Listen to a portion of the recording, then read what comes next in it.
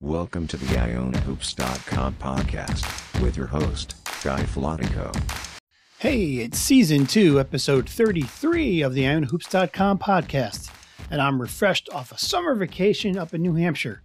By the way, did you guys know there's something called Iona Lake in the White Mountains area? Of course, I realized this after the trip ends. Anyway, enough of that. We don't want to even talk about that anymore. We've got lots of news, recruiting info to cover for the basketball team of our university. That's right, I said university. And we'll talk about that in the Iona Iotas. Iona Iotas. This podcast is not immune to Murphy's Law. Literally moments after I assured all of you that Jalen Hawkins was still coming to Iona, he decommitted and went back in. Of course. Well, while it would have been nice to have a veteran guard of his caliber in our rotation, the Gales are still pretty deep at the 1 and the 2, so don't stress too much over all of this.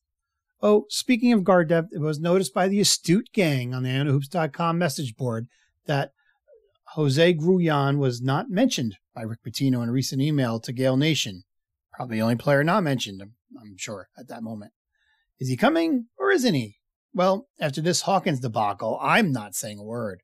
How about we just wait and see how that one plays out? Iona Iotas. Iona College is no more. As of July 12th, we're now known as Iona University on the strength of the New York Presbyterian Iona School of Health Sciences. So you're going to see all sorts of branding updates from the college in the weeks to come. And meanwhile, you may have noticed, if you're really paying attention, that the IonaHoops.com message board has been rebranded to reflect this as well as the art for this podcast getting a facelift. Meanwhile, the rest of you get going on updating those LinkedIn profiles and spread the word, as this, of course, is huge news for Gale Nation. Iona Iotas. And speaking of professional profiles, a couple former Gales have signed overseas contracts in the past week. Dylan Van Eyck's going to be eating well as he starts his pro career in Italy with San Giobbe Ciusi in the second division. Meanwhile, Elijah Joyner signed with Paralimni of the A division in Cyprus. No word yet on Tyson Jolly. Stay tuned. I have a feeling that's coming soon. But anyway, of course, once a Gale, always a Gale, and we wish these guys good fortune overseas.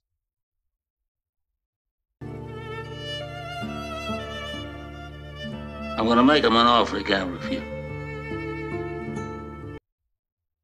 If Twitter is to be believed, the offers are coming fast and furious from the Iona staff the past couple weeks, particularly of the 2023 class.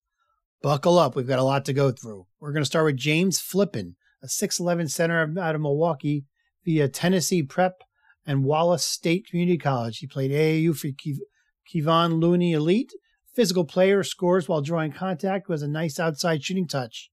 At Tennessee Prep, he averaged 18 and 7, as well as 3 assists. As a freshman, he played at Chattanooga State Community College, where he averaged 16 and 6 and shot 41% from 3 as a big, and averaged almost taking almost 5 threes a game. He's probably going to end up one of the top JUCO 100 players in the country. He's got offers from GW, Austin Peay, Grambling, Troy, IUPUI, Jacksonville, NCAT, Detroit Mercy, Oakland, and Southern Miss. We've also offered Babacar Mbenge, 7-foot center out of Dakar, Senegal, played for Olympus Prep in Jersey, New World AAU, he's 3-star on 247, 127th nationally. On Rivals, he's 149th nationally with 3 stars. He's got offers from Duquesne, East Carolina, Fordham, Texas Tech, GW, Norfolk State, Arizona State, Tulsa, Mississippi State, SMU, Temple, and Xavier. Now let's talk about Yaxel Lendeborg, 6'9" power forward out of Pennsauken Township, New Jersey. Plays ball for Arizona Western College, which is a JUCO. He earned that league's Player of the Year and a third-team All-American last season, averaging 12 and 11. He's a major shot blocker as well. Long, athletic, strong, good hands, great body. Offers from North Texas, FIU, Milwaukee, Jacksonville, and Lamar. Again, these are all from the class of 2023, and we're not done. Let's continue with Eli Rice, 6'7" shooting guard out of Gallatin, Tennessee. Playing this year for IMG, an AAU with Team Thrill out of Baltimore. He's got offers from URI, Nebraska, Georgetown, Bonaventure, NCANT, Murray State, VCU, and Southern Missouri State. Let's go big again, this time with Salio Sai, S-E-Y-E. That's, I'm going to say, maybe say. 7-foot center from Senegal, played for Loyalty College Prep in Texas, now playing for Ellsworth Community College. Also played for NBA Academy Africa. Good handle, athletic, quick for his size. Just starting to get his name out there. His only other offer at this moment is from Cincinnati. Still more size, Tafara Gapari. Hope I'm saying all that right. A 6'10 power forward out of Wellington, New Zealand. Plays for South Kent, AAU for Team Mello. Recently decommitted from DePaul, and previous was a commit for GW and decommitted from there. He also has a job option of jumping to overtime elite of the Australian NBL. And he's a 2023 recruit, but he could reclassify to 2022 before the end of the summer. We'll have to see. On 247, he's a 4-star prospect, 46th nationally. Rivals 4-star, 84th top prospect. ESPN 3 stars.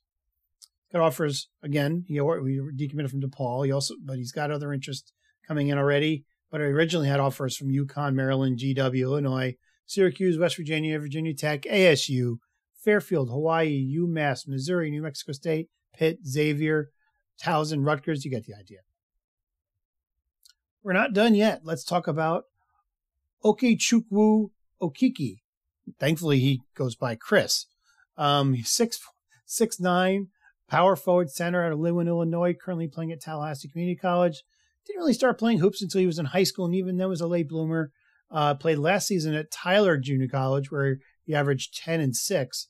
Got offers from Austin Peay, UIC, Maryland, FIU, East Carolina, Memphis, ASU, DePaul, Norfolk State, Morgan State, Cal State, Bakersfield, NC Central, Arkansas State, Wichita State, and Kansas State.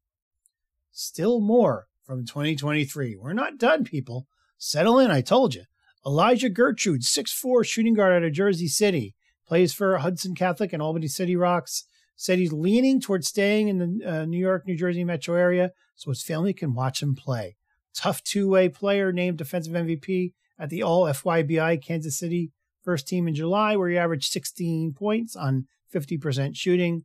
Also 4 boards, 2 assists, 2 steals, and nearly 2 blocks per game as well. 3-star on 247. Offers Seton Hall, Rutgers, shockers on both of those, right? Pitt, Kansas, St. Bonaventure, St. John's, Syracuse, Temple, Virginia, and St. Peter's. We also have Michael Jefferson, 6'7", shooting guard, small forward out of Sulphur Springs, Texas. Played high school ball at Midway in Waco, AAU for Pro Skills, did a prep year at Don Community Prep, that's D-O-H-N. At Don, that's in Ohio. At Don, he averaged 15 and 7. He's now at Northwest Florida State College, where last season he averaged 6 and 3. High IQ type player, good passer, can shoot it. 3 stars on 247, 3 stars also on Rivals. Got offers from Butler, OSU, Tulsa, Sam Houston State, Bowling Green, McNeese State, and Southern Miss. Lastly, I'm going to give some love to the class of 2024 with an offer for Matt Gilhul, a 6'10" power forward out of Elizabethtown, PA, plays for the Westtown School after transferring from Elizabethtown. He's also on Philly Pride AAU, offers from Rutgers, Bryant, Penn State, and Mississippi State. And now let's welcome Rocco Miller to the program. He's a bracketologist, a non-conference schedule expert, and a realignment guru as well. Let's see what he's got to say about the Gales.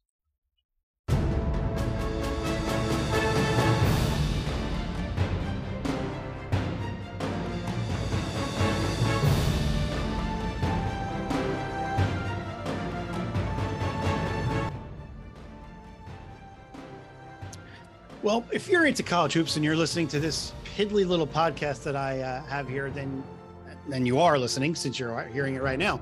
You're going to want to follow Rocco Miller on Twitter His Twitter bio describes him as a bracketologist, but he's so much more than that. He's a non-conference schedule guru. He's shown expertise in realignment, and all these things are interesting to us, of course, as Iona fans. And it makes him a great listen right now for you guys as well. Rocco, thanks for joining us. Guys, my pleasure. Thanks for having me on. How are you today? I'm great. So first of all, if you can go into a little detail about who you are beyond what I just kind of spewed out there, so Iona fans can understand why I'm having you on right now. Yeah, no problem. I appreciate it again. I've been really glued into bracketology basically since the start of Twitter, which I believe was like 2010. So this is now 12 years since Twitter started. It makes me feel a little old, but that's really when I started putting things out publicly. In terms of the art and science of bracketology, it's kind of always fascinated me. I think it first got introduced to ESPN in 1996 by Joe Lunardi. So he's been going on almost 25, 30 years now. I think the early years, 96 to 06, people were just kind of seeing it, absorbing it. I don't think it really took off until maybe after 05 or so, where it just really became a part of all the broadcasts and all the different things that ESPN does. I mean, I'm at a point now where Joe and I have known each other for the last handful of years, and we'll probably start working together behind the scenes, actually starting this year, which is pretty cool. But nice. But I looked at it as an opportunity to bring something a little different to the audience across, with Twitter being that main platform, to basically start talking about and thinking about the game in a different way. What really matters to these coaches, what really helps teams get to the tournament, what stuff really doesn't matter. I think like a lot of us over the years, you get fed whatever's on your screen. We're all watching the same games. But there's so much of that is pretty surface level and not really go into enough depth. Hopefully with the advancement of, social media and websites like mine, and of course, KenPom's emergence and all this advanced analytics that we depend on, we're making the information much better for the common everyday college basketball fan. So it's not like you're kind of flying blind and not understanding what your realistic chances are to make the tournament. So that's kind of how I really came onto the scene, I guess you could say. But my entire life, I've been what you could call a hoops junkie. I mainly played baseball and tennis through high school and college. Got cut in basketball in 10th grade. It's still probably the worst day of my life because I love playing too. But I'm only 5'11", and we had two kids transfer in that were 6'4" twins, and coach was like, sorry, we don't got a spot. I kept playing pickup throughout the rest of high school, but that day still stings. But, I love the game as a whole. And I was telling you before we jumped on, growing up in Seattle, nationally, I don't think it gets the respect it deserves. I think finally some of the national attention is getting put on how the Sonics got stolen, and that still hurts. But I think eventually the NBA will come back. But so many guys from the area go to the NBA and have great college careers. The list is very long, and the culture is super strong. Unlike California and Arizona and Nevada and some of the West, Washington's gray, cold, rainy. We like to be we're indoors all the time in the winter. We're extremely passionate about sports. You probably see that with Seahawks and Mariners and other teams. So basketball is no different. And the love for college basketball, at least in my upbringing, was huge, with 2 Final Fours in 1989 and 95. And then also the Fab Five came through in 93 for an Elite Eight game that a lot of people forget about against Temple. So anyway, being a part of all of that growing up, and now here we are today, it's just continued to evolve and grow. And just, I'm constantly looking for stuff that's interesting that not a lot of people are talking about. Well, and you hit on one thing I want to go back to.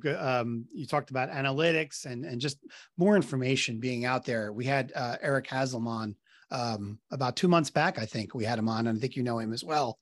Yeah. So talk about the different amounts of information that are out there now for people to make their own bracket. I mean, here you are, somebody who is, according to Bracket Matrix, you were 28th out of 148 different bracketologists on Bracket Matrix over the last 5 years. How do you use the information you get to come up with such good results? Yeah. So for me, the analytics is becoming more important. So the net was just introduced a couple of years ago. I think 2019, the net was introduced. So we're still dealing with an era now that's different than before because the RPI drove everything through 2018. But in terms of analytics in general, there is so much information. It's crazy. I mean, last year they just approved video, whatever the tablets to be on the benches during games, like a student manager or a director of operations can have that data available right there on the bench. You have products like Synergy. You have products like Shot Quality, all the stuff you're probably into as well. I think I subscribe to all of them. And to be honest, it's probably a bad investment for me because I get to the end of the season, I might have logged into Synergy like 4 times, but I know, you look at guys like 3-Man Weave, who do a great job out there as well. You can drill down into really kind of anything you want basketball wise to start to really understand defensive concepts, offensive systems, how teams might match up against each other. So that's pretty fun to do. Like when the bracket does come out, or even if you're just looking at one of my brackets during the season to get an idea of like who's Iona going to match up against, how would we match up against them? Instead of you just like watching tape and trying to put your best guess at that, which is still a great exercise, by the way. You can actually apply so much data to it. And depending on how analytical you are, like Haslam's probably one of the most analytical that you'll find, you can really break that down and put a good story behind it. And that's exactly how it's going down right now within programs. There's majority of programs, especially the ones that are good enough to be at large teams, have a guy on staff that is an expert in that. I was lucky to be here in the Bay Area. Todd Golden just got hired at Florida, but there's a guy on his staff, Jonathan Sapphire. He's got a lot of national attention. He's like a director of analytics now at Florida. Got hired right over here from San Francisco. So a lot of programs have gone that direction. They've been going that direction. That's only going to continue, especially as these family trees continue to grow and these guys have success. So it's not only how the business is making hiring decisions, it can also be trickled down to fans so we can all be a little bit smarter about how we're watching the game. Well, I mean, so that's the bracketologist side of you, but you, as I mentioned earlier, you have a knack for other things as well, and such as uncovering non-conference games for everybody. You were a great follow just to learn who's playing who next year. For example, I'll give you an example. I sometimes hear things about Iona's schedule under the table. It's normally half-baked information when I hear it, so I don't always publish it or share it or anything like that. And we'll go an example of a recent game that came out from officially in the case of the Iona game versus Vermont and Mohegan coming up. I heard it was pretty much done, and I put it right in my podcast. And there you are later that day. You have the same information you're tweeting out. And I'm like, now I want to know, I know where I got it from, and I know you're not going to share your sources, but something like that just fall into your lap, or do you go digging for things? I try to spread my wings as far as I can go on all fronts with scheduling. For me, like my number one priority is to try to help the programs, because if I can bring value to various programs, hopefully as many as possible, then they won't mind me kind of sharing that information at the right time, right? So we can basically create a win-win. The more information I'm gathering, the better, the more value I can bring to them as well. So, even if a coach tells me, which is going on right now, our schedule's already done, check in next year, I'll still keep them on the phone for a few more minutes just so we can go through their outline. Because everything at the end of the day is just a giant puzzle and a process of elimination. So, if Rutgers is taken on November 15th and somebody's trying to play them, I can help that coach not waste his time calling them, give them a list of teams to call, not to call. So, working with more staffs over the last couple of years has helped because, like you said, there's going to be these hearsay things. In fact, with the Iona Vermont thing, I think by the time I put it up, I probably had known about it for a couple of weeks, but mainly they were trying to get a doubleheader scheduled. It ended up, as you know, being Rutgers Temple. And for the longest time, it was hard to find the right opponent for Rutgers. And this is just how neutral events go in general. I'm working with a lot of the different organizers, whether it's out there, Texas, California, Arizona, Nevada. I mean, they're everywhere now, Salt Lake City. So the cool thing about working with the organizers and building relationships with them is I can then go back to the coach and say, listen, that's not your only option. There's also this event going on that same day. These are the types of teams looking to play there. So, everybody wants options. It's just like when you go to the store for anything you need to buy. Coaches, especially in a prime position, like Iona is starting to become in that prime position where teams do want to play them and know they'll be a pretty sure top 100 team. You're going to be able to do things like that, be able to build up maybe 5 or 6 options before you have to decide.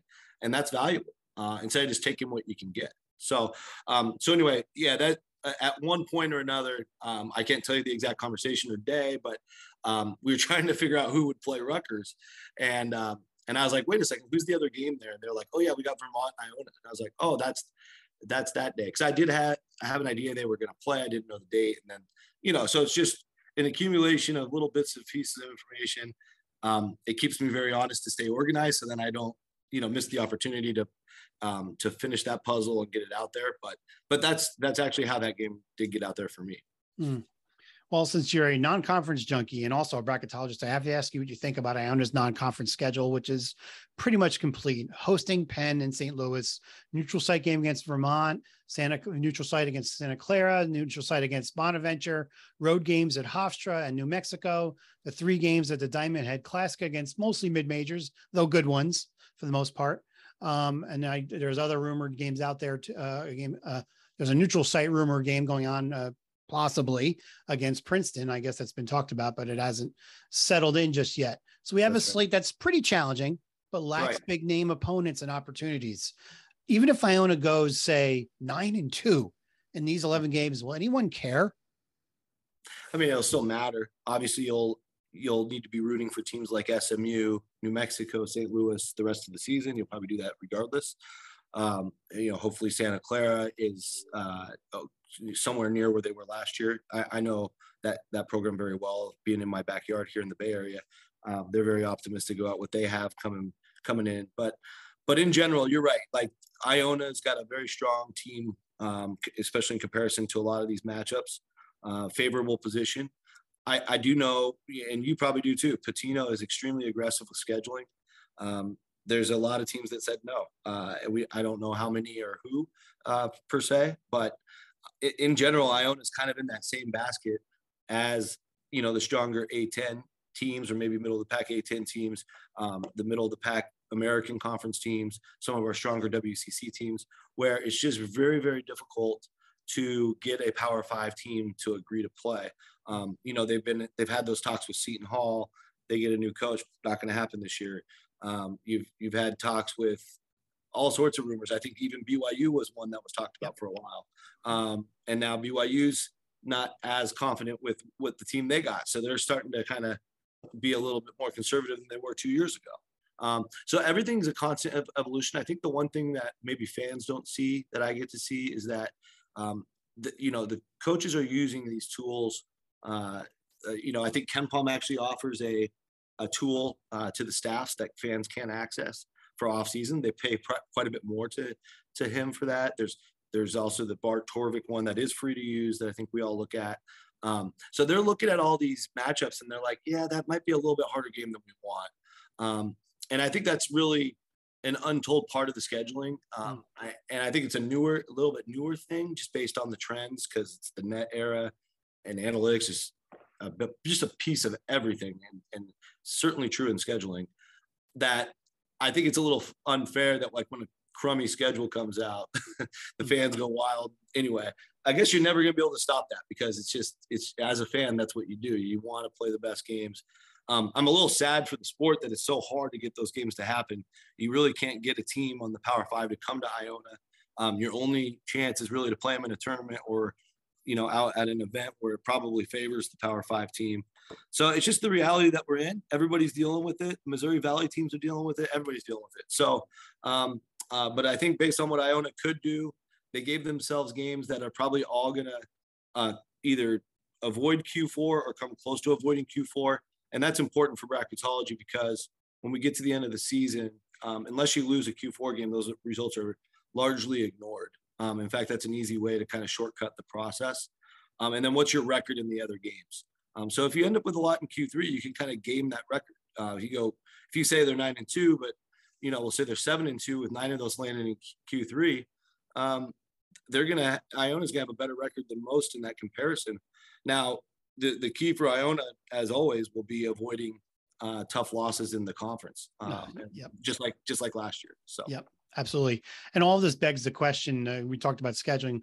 What do you think of Pitino's approach to scheduling here now that he's at Iona? Is he thinking too big? He's been clear he's trying to follow, for lack of a better term, the Gonzaga model of not playing by games, doesn't want to play a 1-for-1 against a school that has a small gym. Like somebody asked me earlier today, why are we playing Vermont on a neutral site? Why not just start a 1-for-1 with them? Because he doesn't want to play in a little gym like that. That's the answer.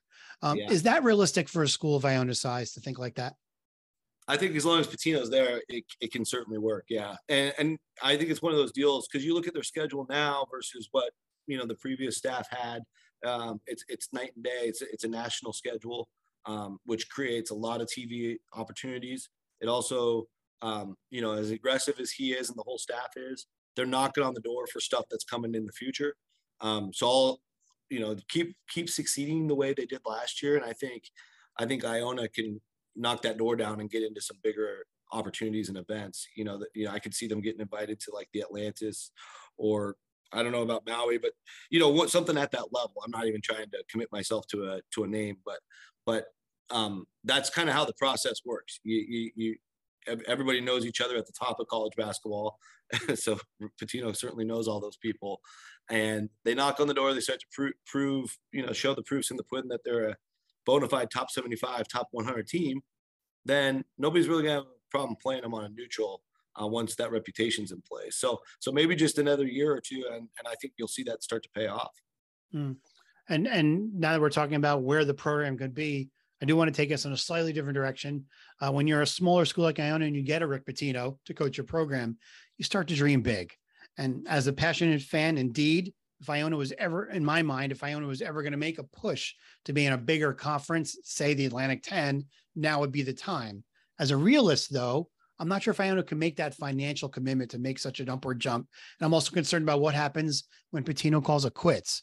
What do you think about all this as somebody who's objectively looking at an Iona? Well, I think when it comes to realignment, it's driven by television dollars for the most part, right? So all the big stuff we're hearing about at the very top of college sports is all Fox and ESPN. A10 is the most viable, of course, logical destination for Iona, and I think it should be the goal. I think what you saw Loyola Chicago pull off in 5 short years should give Iona people a lot of hope. Basically, as all the kind of the mentality guys like us have always had in terms of what it takes to get to another conference, in terms of, how big your school is, or, all those other factors, they really don't mean as much as how many people watch your games. Television drives everything today. And so if Pitino's getting you guys on, playing a good national schedule, even if it is just SMU, Vermont, Princeton, Penn, those games are all, ESPNU, whatever they are. All that helps with the marketability. You can very quickly become not only an A10 team, but bring you in the way Loyola Chicago's being brought in. They're being brought in as like a top 7 out of 14 team with a outside chance to win the thing in their first year. So that to me, it needs to make sense from an academic standpoint, a competitive standpoint, and a television standpoint. And I think Iona, with another season, they're kind of in that prime position. Now, I'm not a television executive. I don't pretend to be. I try to stay away from that topic as much as I can, but I am very interested in the business side of sports. And that's what's moving the needle is the television aspect. Now, is all of this talk about moving up kind of a moot point, given what St. Peter's out of the MAC just did this past March? We'll see. I mean, obviously the financials that St. Peter's will bring from that result is going to be great for all the MAC schools.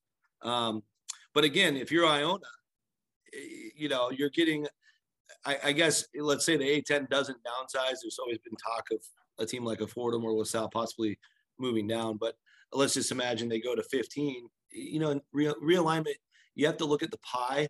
If Iona brings, it obviously makes the pie bigger for the A10, but if it makes everybody's piece of the pie bigger because they're adding enough revenue to the table, then it's a win-win for everybody, and Iona makes the move. Now, on the MAC side of things, they're going to be living in a little bit better MAC world than before, because you just got 4 shares of the NCAA revenue that will be paid out over the next 6 years. So you'll keep getting that check, for 6 more years, and maybe somebody else makes a run during that time as well. So. And so I have to ask somebody who's into the numbers, into the bracketology, into the analytics. What happens when you have a St. Peter's? I mean, does it just kind of throw a lot of that out the window? What do you mean by throw it out the window? I mean, it's like, best laid plans, you're sitting here, you're digging into numbers, you have it all figured out, and then St. Peter's happens. Oh, right. Yeah. Well, the good thing about bracketology is my work is done on Selection Sunday. So it has nothing to do with filling out a bracket. If you want advice on filling out your bracket, call my wife. I'll give you her info. She's won our pool 3 of the last 5 years. It's not like a small pool. It's like 100+ people. Nice. I don't know how she does it. She believes in the human element in predictions, and she doesn't watch many games during the year, but she'll sit there with her bracket. She'll ask me 10, 15 questions, and then she'll be done. And whatever she does or figures out in that process is amazing. But what I do is really just the art and science of how the selection committee is thinking and going through their process. I've been very fortunate to serve on we have a kind of a smaller website, Hoops HD, that I've been on their shows, here and there. I'm kind of part of the panel. We have a 10-person mock committee every March. Yeah. Mm-hmm. Really interesting follow if you're into the process. We'll post updates every night. And the guy, Chad Sherwood, that runs Hoops HD, is well-versed in the entire process. So we follow the NCAA process to a T. And it's very interesting how it shakes out. I go in there with my own bracket, and sometimes our committee bracket turns out much different. And it's incredibly educational for what actually happens in the real committee room, because there is a voting process all the way from the 1 seeds down to the bubble. And it's rigorous. It takes three full days, if not more.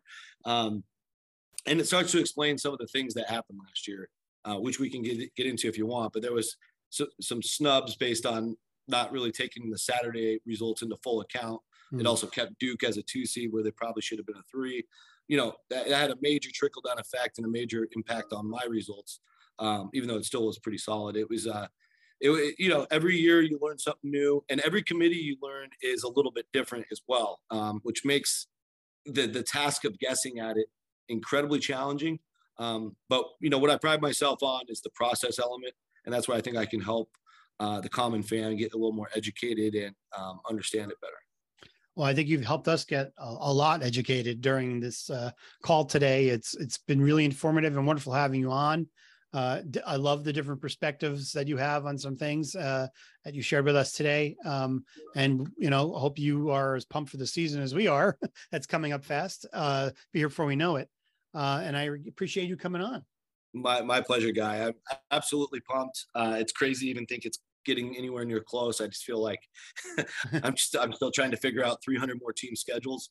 But we're getting there quick. I think we just hit over 50 today that are totally done. And I know a bunch of teams are done that I've talked to behind the scenes that just haven't put it out there. But yeah, once all the schedule stuff's done, we'll go full force into preview season. And so make sure to check that out as well. So I appreciate you having me on. Thanks again for coming on. I appreciate it. Yeah, thank you. I'd like to thank Rocco Miller for coming on to the podcast to talk about bracketology, to talk about scheduling, to talk about realignment. He's just a wealth of information, and I'm glad I will have him on. And I'm glad that our season is progressing here, Gal fans. See you guys next time. Bye. Thank you for listening to this edition of the IonaHoops.com podcast. This podcast is a production of IonaHoops.com and its publisher Guy Filatico. The opinions shared during this podcast are those of Guy Filatico, IonaHoops.com, and any featured guests. This podcast is not affiliated with Iona College Athletics or the college itself. Thank you for supporting IonaHoops.com.